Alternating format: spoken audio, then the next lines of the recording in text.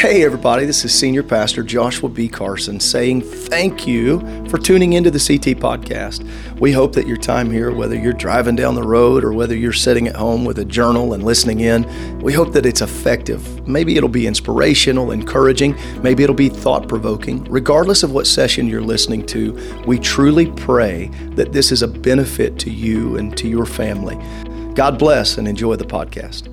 Thankful to be here and take a look at God's thoughts from God's book. You know, the Word of God has a way of changing us, but in some ways, it is not sufficient because we don't just have a relationship with God just through this book. This book tells us how to have a relationship with God, but we don't just have a relationship with this book. We have a relationship with the author of the book.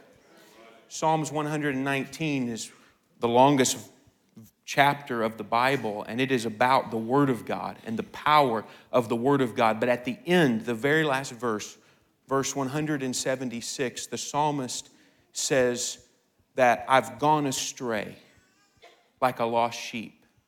Come after me, for I have not forgotten your commandments.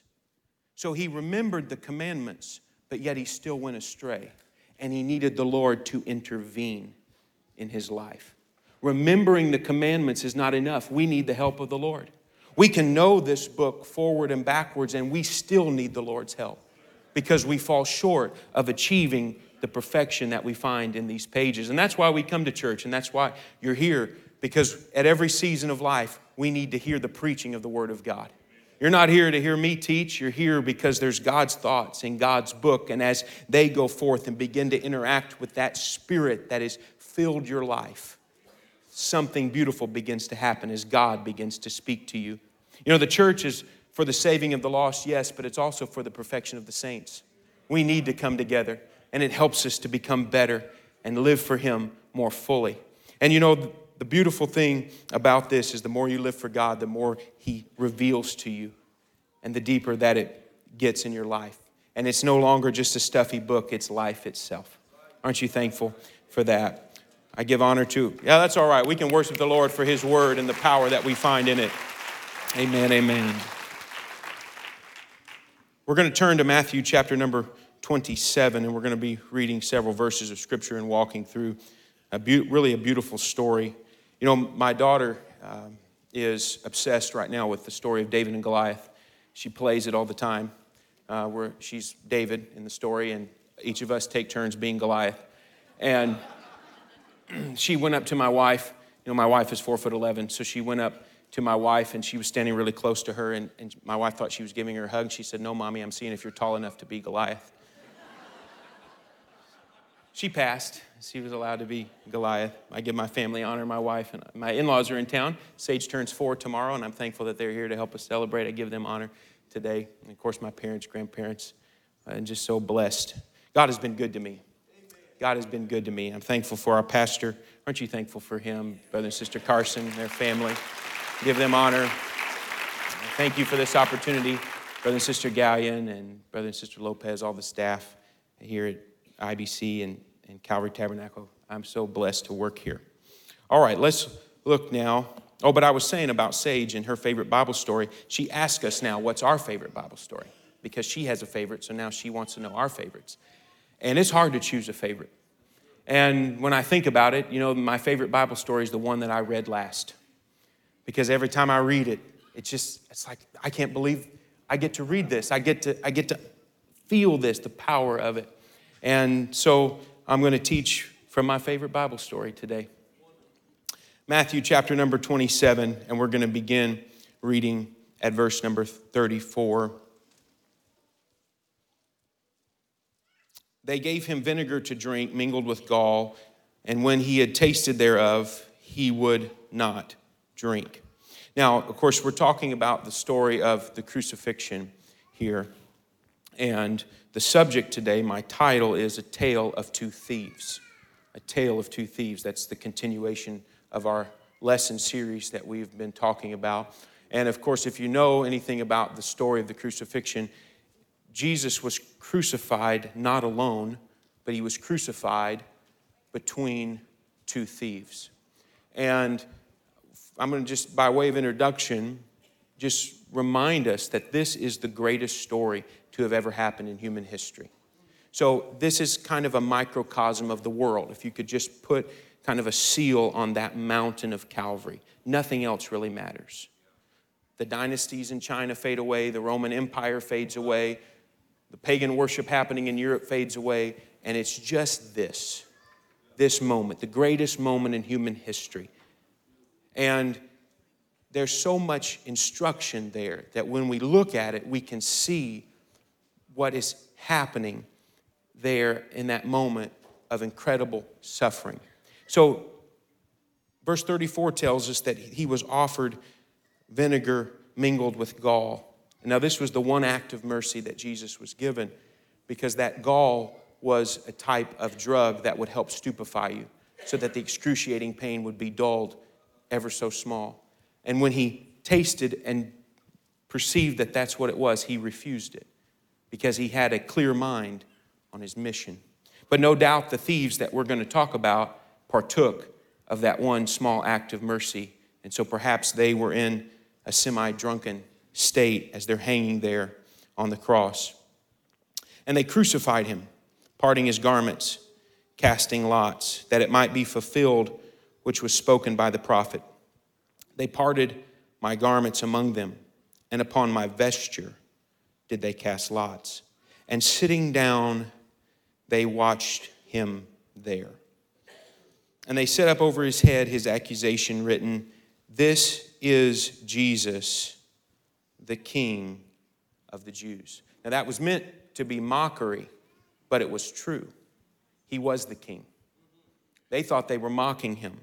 In fact, in the Gospel of John, it tells us that the Jews were angry that was written. They told Pilate, "We want it to say that he said he was king of the Jews." And Pilate said, "What I've written, I've written." And so that was a true statement. He was the king. And then there were two thieves crucified with him, one on the right hand and the other on the left.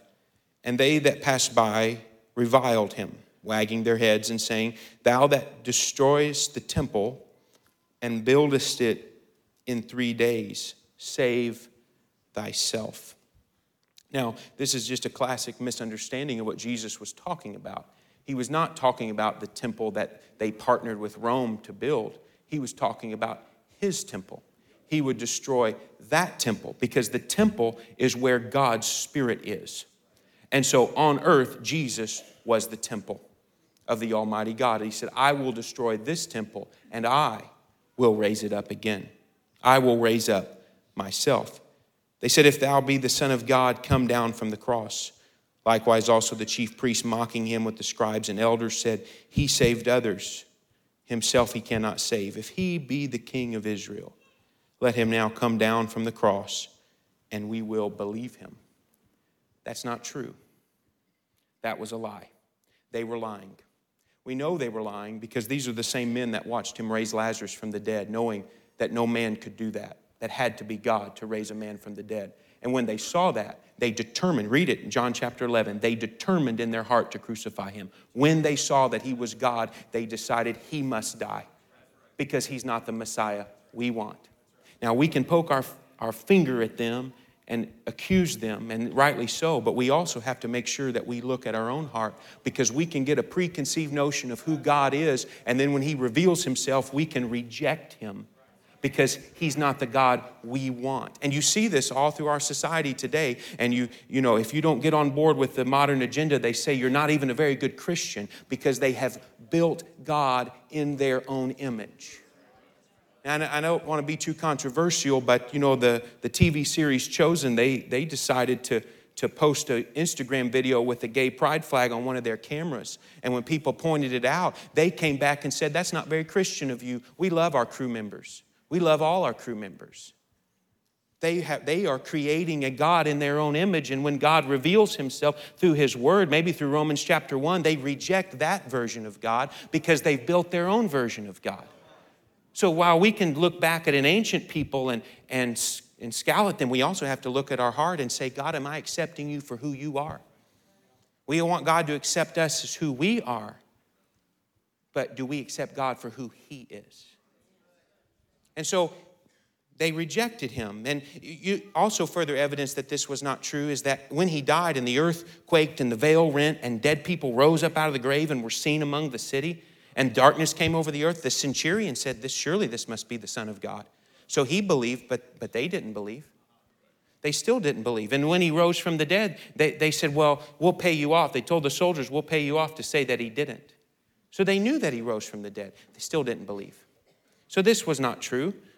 They were just having a cynical attitude and mocking him. You know, there's no amount of miracles that can convict an unrepentant heart. It takes a submission to God before you can see who he is. Even a miracle won't convince you. Then they mocking, they said, he trusted in God. Let him deliver him now, if he will save him, for he said, I am the Son of God. I think it's just telling that they're mocking Jesus because he trusted in God, which exposes their heart because they weren't trusting in God. They were trusting in their own ability, and this kind of reveals their heart. Verse 44, the thieves also which were crucified with him cast the same in his teeth. Now, this is an incredible irony that the thieves that are suffering the same fate as him would mock him because in doing so, they sided with the people that were crucifying them. Now, the Romans and the political power was taking their life in excruciating ways. But they chose to side with those that were killing them to mock God. And it shows just the insanity that sin can put people in. That people that when they really get twisted by this world, they will side with the thing that's crucifying them and mock God in the process. Sin is ripping their life apart, and yet they're choosing sin and mocking God. It just should give you a pity for people that don't know the Lord. Because it's not a blessed life that they live. It's a life that rips you apart. And so there they are, siding with the people that are their accusers and that are their murderers in some sense, and mocking the one that could save them. Mocking the one that is in the process of saving them. How interesting is that? Now, that's where Matthew ends with his story of the two thieves, and it gives us a starting place, a detail. But as we have 4 Gospels, we can put those Gospels together, and they don't contradict, but they tell different details. And so as we read them in harmony and overlay them one another, we get to see extra details that one Gospel writer did not include. So this story, in some sense, is concluded in Luke chapter number 23. So if you want to turn there, we will look at the conclusion of the story in Luke chapter number 23 and kind of get to kind of the point of the message of the lesson. So Luke chapter number 23 and verse 34, then said Jesus, Father, forgive them, for they know not what they do. And they parted his raiment and cast lots. And the people stood beholding, and the rulers also with them derided him, saying, and we've heard this before, he saved others, let him save himself if he be the Christ, the chosen of God. And the soldiers also mocked him, coming to him and offering him vinegar, and saying, if thou be the King of the Jews, save thyself. And the superscription also was written over him in the letters of Greek, Latin, and Hebrew, this is the King of the Jews. And now we come back to the two thieves. And this is where we get into the tale of the two thieves. Because if you know anything about literature, this is a play off of the famous novel, A Tale of Two Cities. And the premise of that book is to compare and contrast two very different cities. So the purpose of this lesson is to compare and contrast two very different thieves. But until that moment, in this story, in Matthew's story, they look very similar. But it's in Luke where we begin to see where they diverge and take two separate paths. And one of the malefactors which were hanged, and so Luke calls them malefactors, or just a word for criminal. One of the criminals which were hanged railed on him, saying, if thou be Christ, save thyself and us. Now, the Bible says that he railed on him. So this was a kind of I don't think you can do this. It was mocking. But I also think there's a real ask in there. If he thought he was powerful, this is something he might ask. If thou be the Christ, which he didn't really believe that if, but if he did, then the next part would follow logically, save thyself and us. Save us.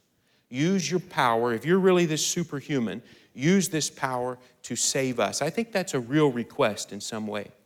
But I want you to look at it. What was he actually asking for? He was asking for salvation, and it was not granted. Why? It's a question we have to ask ourselves. It's because the salvation, in my view, it's because the salvation he was asking for was one of material salvation. He wanted off the cross to go back to the life that he had been living. And that was a prayer that Jesus could not answer. Now, he seems to keep his status as a victim, and I want to argue that these thieves were victims. Now, they might have been guilty of some sin, certainly, absolutely. They were guilty of some crime, no doubt. They had been convicted in a court of law. But with working with people, I know that people that live very alternative lifestyles often had alternative upbringings.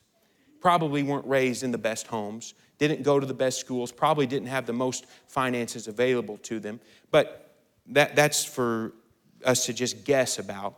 But even if they did have a good upbringing and they chose to go a wrong path, I don't believe any human being deserved to be crucified. If you really research and understand what it was, what it meant to be crucified, this was death on an extreme level. In fact, we read about the breaking of their legs. That was really, and even though it's excruciating, that was really an act of mercy so that they would die faster. Because this took so long to die. You suffered for so long. So we can agree that on the base level, they were both victims of their society. Perhaps they had been abused. You know, that's how sin works. Victims become victimizers, which then produce victims, which then produce, it's just the cycle of sin. That's the generational curse that the Bible talks about. It's real. And it doesn't even have to come from heaven or lightning striking it. You just breed sin into your family and it'll just run out of control. But you know, the good thing about that is when grace starts interacting with the family, grace can get out of control too. And grace can just roll through a life and roll through a family and bless children and bless homes and bless families. It just takes one person to put a stop to it and change the trajectory of their family. It's a beautiful thing, and that's what the church is about, and that's the hope of the church. And I'm so thankful for that in my life. God's been good to me. Grace is out of control in my life.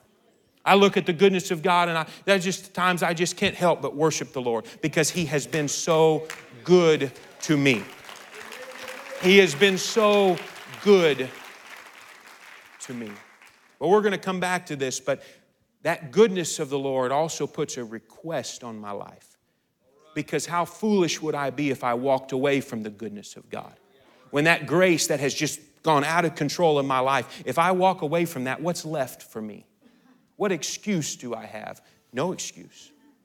No excuse. So you see these men as victims. I do. I see them as victims. And they had every right to be angry and every right to be bitter and every right to be taken down off that cross and executed in a more humane way. And the way we know this is that Roman citizens were not executed in this way. They would not torture their own citizens this way. It's because they were a subjugated people. So it was a class system. They were not of the right class. This was reserved mostly for slaves because free men didn't deserve to die this way, so the thinking goes. So it was cruel and unusual punishment. A Roman citizen could commit the same crime and would not be forced to die like this. So they are victims in some sort. But in another way, they are very fortunate. Because like I said at the beginning, this is the greatest event to ever happen in human history, and they are there. Now, they're not just there witnessing it, but they are there next to the most powerful man they've ever met. Now, just think about it. When Jesus was teaching in Galilee, most likely these men were not there. They were committing their crimes. They were living their life. But Jesus found them at their moment of greatest need. Jesus has a way of finding everybody at their moment of greatest need. You know, God will have a church. He will reach the lost. The question is, do we want to be a part of what God is doing in this last day? And I know we do, and we are a part.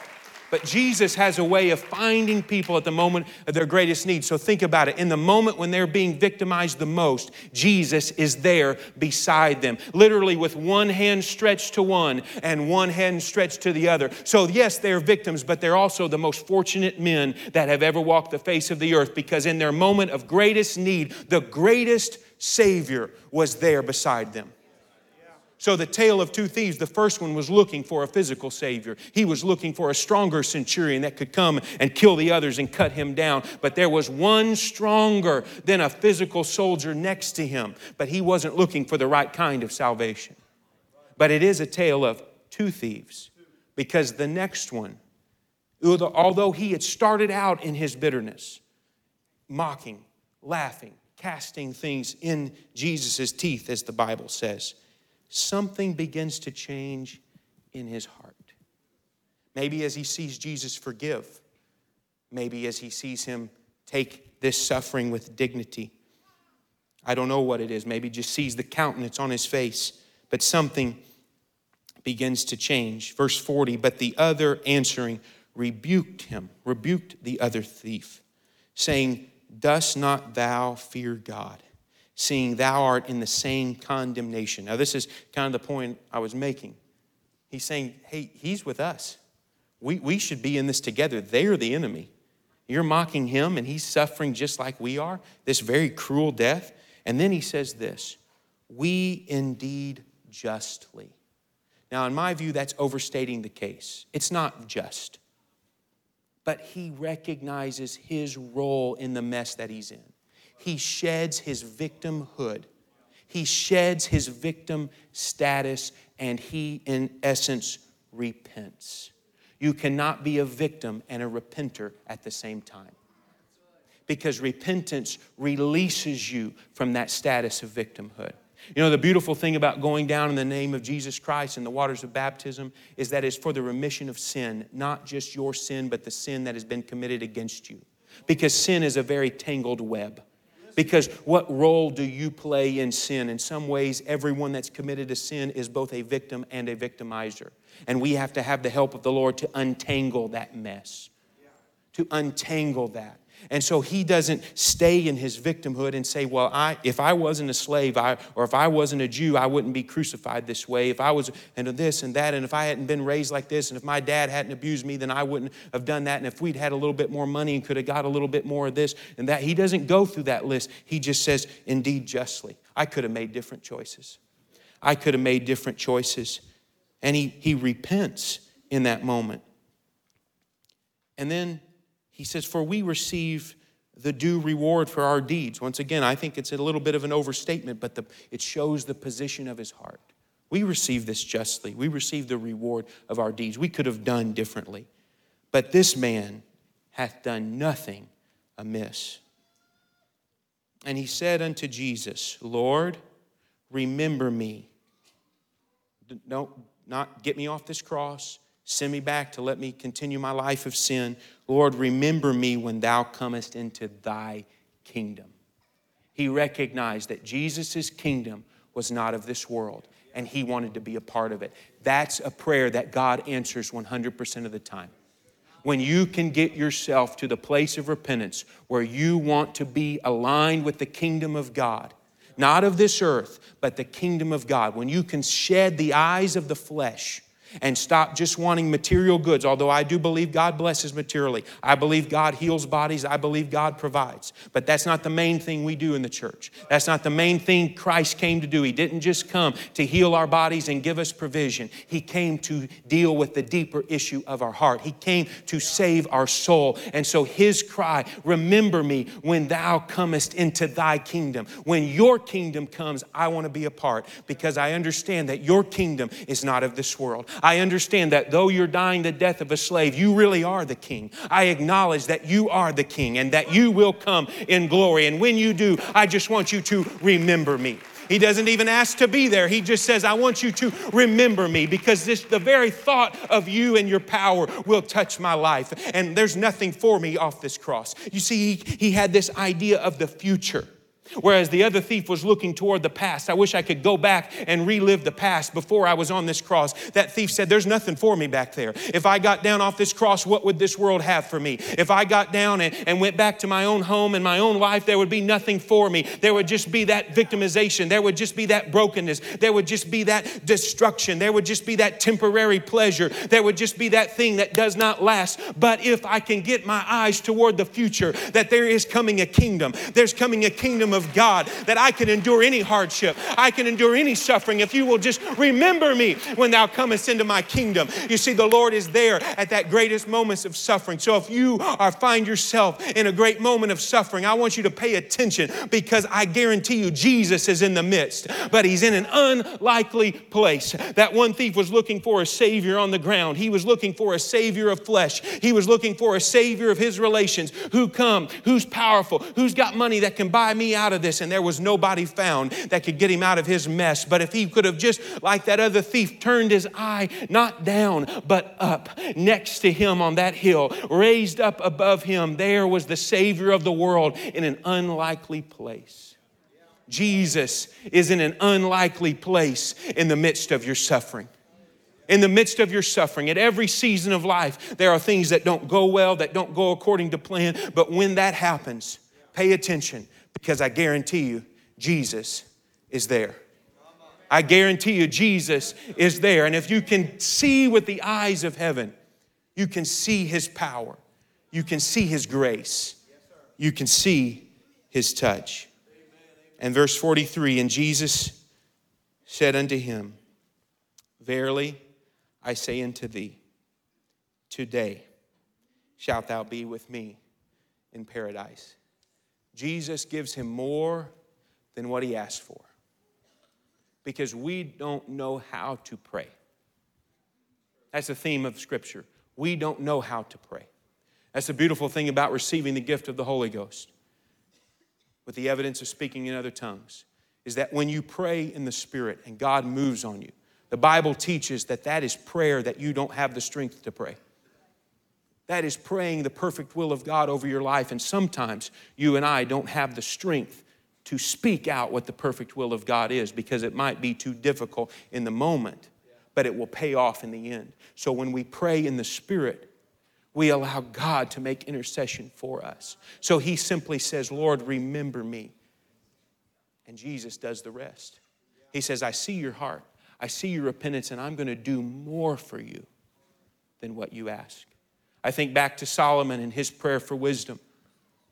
God did more than what Solomon asked for, because he saw his heart. He said, give me wisdom to judge this people so great. And he said, if you had asked for wealth or fame or power or peace, I wouldn't have given it to you. But because you asked for this, I'll give you all of that as well. Because you don't know really what to pray. So you have to trust in the Lord. Give me what you think is good, God. That's how we pray. We pray for healing, but we ultimately pray, God, do what's best for me. I pray for provision, but I say, God, do what's best for me. Do what's best for me. Because there's some things that we walk through that in the moment are excruciating, but are the greatest opportunity of our life. Because that's where God reveals himself to us. These men, I guarantee you that they would not want to be crucified. But the one that made it to paradise, when we see him, do you think he'll say it was worth it? Do you think he'll say that hours of agony was worth an eternity with him? His whole life maybe could have been agony, but it was just a blip in the space of eternity. That's why when we get to the other side, we'll say it's been worth it all. It's been worth it all. Because in our greatest suffering, Jesus can reveal himself. And I'm coming to a close quickly. And the last thing I want to say is going to be a challenge. Because I'm challenged by this story. Because that first thief is rejected because he does not ask for the right thing. And he will be without excuse. Be without excuse. Because Jesus He got to see Jesus in the flesh. You and I have never got to see Jesus in the flesh. He got to see Jesus in the flesh. He will have no excuse on the day of judgment. He won't be able to roll out his history. He won't be able to roll out all the victimization that he's stacked up. That will not be acknowledged because he got to see Jesus. Because he got to ask Jesus anything and he asked of the wrong thing. So this challenges me because the grace of God is a very harsh judge. Now, what I mean by that is if you reject the grace of God, what else will you have? God has been so good to me. If I reject this grace that God has just poured out on me, grace after grace, and helped me through so many things, if I reject that, what's left for me? What's left for me? I hope it's nobody in this room, but just maybe you're here to give God one more chance. Let me urge you and say, do not reject the grace that God has given you. God, it's God's grace that you're here today. Do not reject the grace that God has given you, because you will be judged by that grace. If we're judged by the law, all of us fall short. But when we're judged by grace, we will be judged by those that accept the grace of God and those that reject the grace of God. That's how God divides the sheep from the goats. The sheep are not perfect, but they accepted the grace of God. And the goats are not completely evil, but they rejected the grace of God. This is where the cross is. Jesus said, I came to divide. I came to bring the sword. Yes, I came to bring grace, but my grace will be a very harsh judge when I come the second time. He came the first time lowly and riding upon a donkey, but he will not be on a donkey the second time. He will come in power. He will come on a war horse. He will come with a sword, and it will be those that have rejected the grace of God that will find themselves without excuse, because he will roll out the book and say, remember that moment of your greatest need? Guess what? I was there. Remember that? I sent your neighbor over to witness to you. Remember that? You made it to Calvary Tabernacle on that Sunday morning, and I was there drawing you, and I was there asking you, please repent of your sins. Please lay it down at an altar, and I will touch and I will give grace to you. So my challenge to you this morning, accept the grace of God. Accept the grace of God. Forgiveness is here. It's here. It's all over this place. We're going to pray for the sick. We're going to sing. We're going to worship the Lord. We're going to hear preaching of the word from our pastor, and we're going to have an altar call. The grace of God is all over this place. You can see it on the face of those sitting around. Anybody been a recipient of grace? Can anybody testify? The grace of God is all over this room. Please don't reject the grace of God. He came, he paid his blood for that grace, and he wants to give it to you today.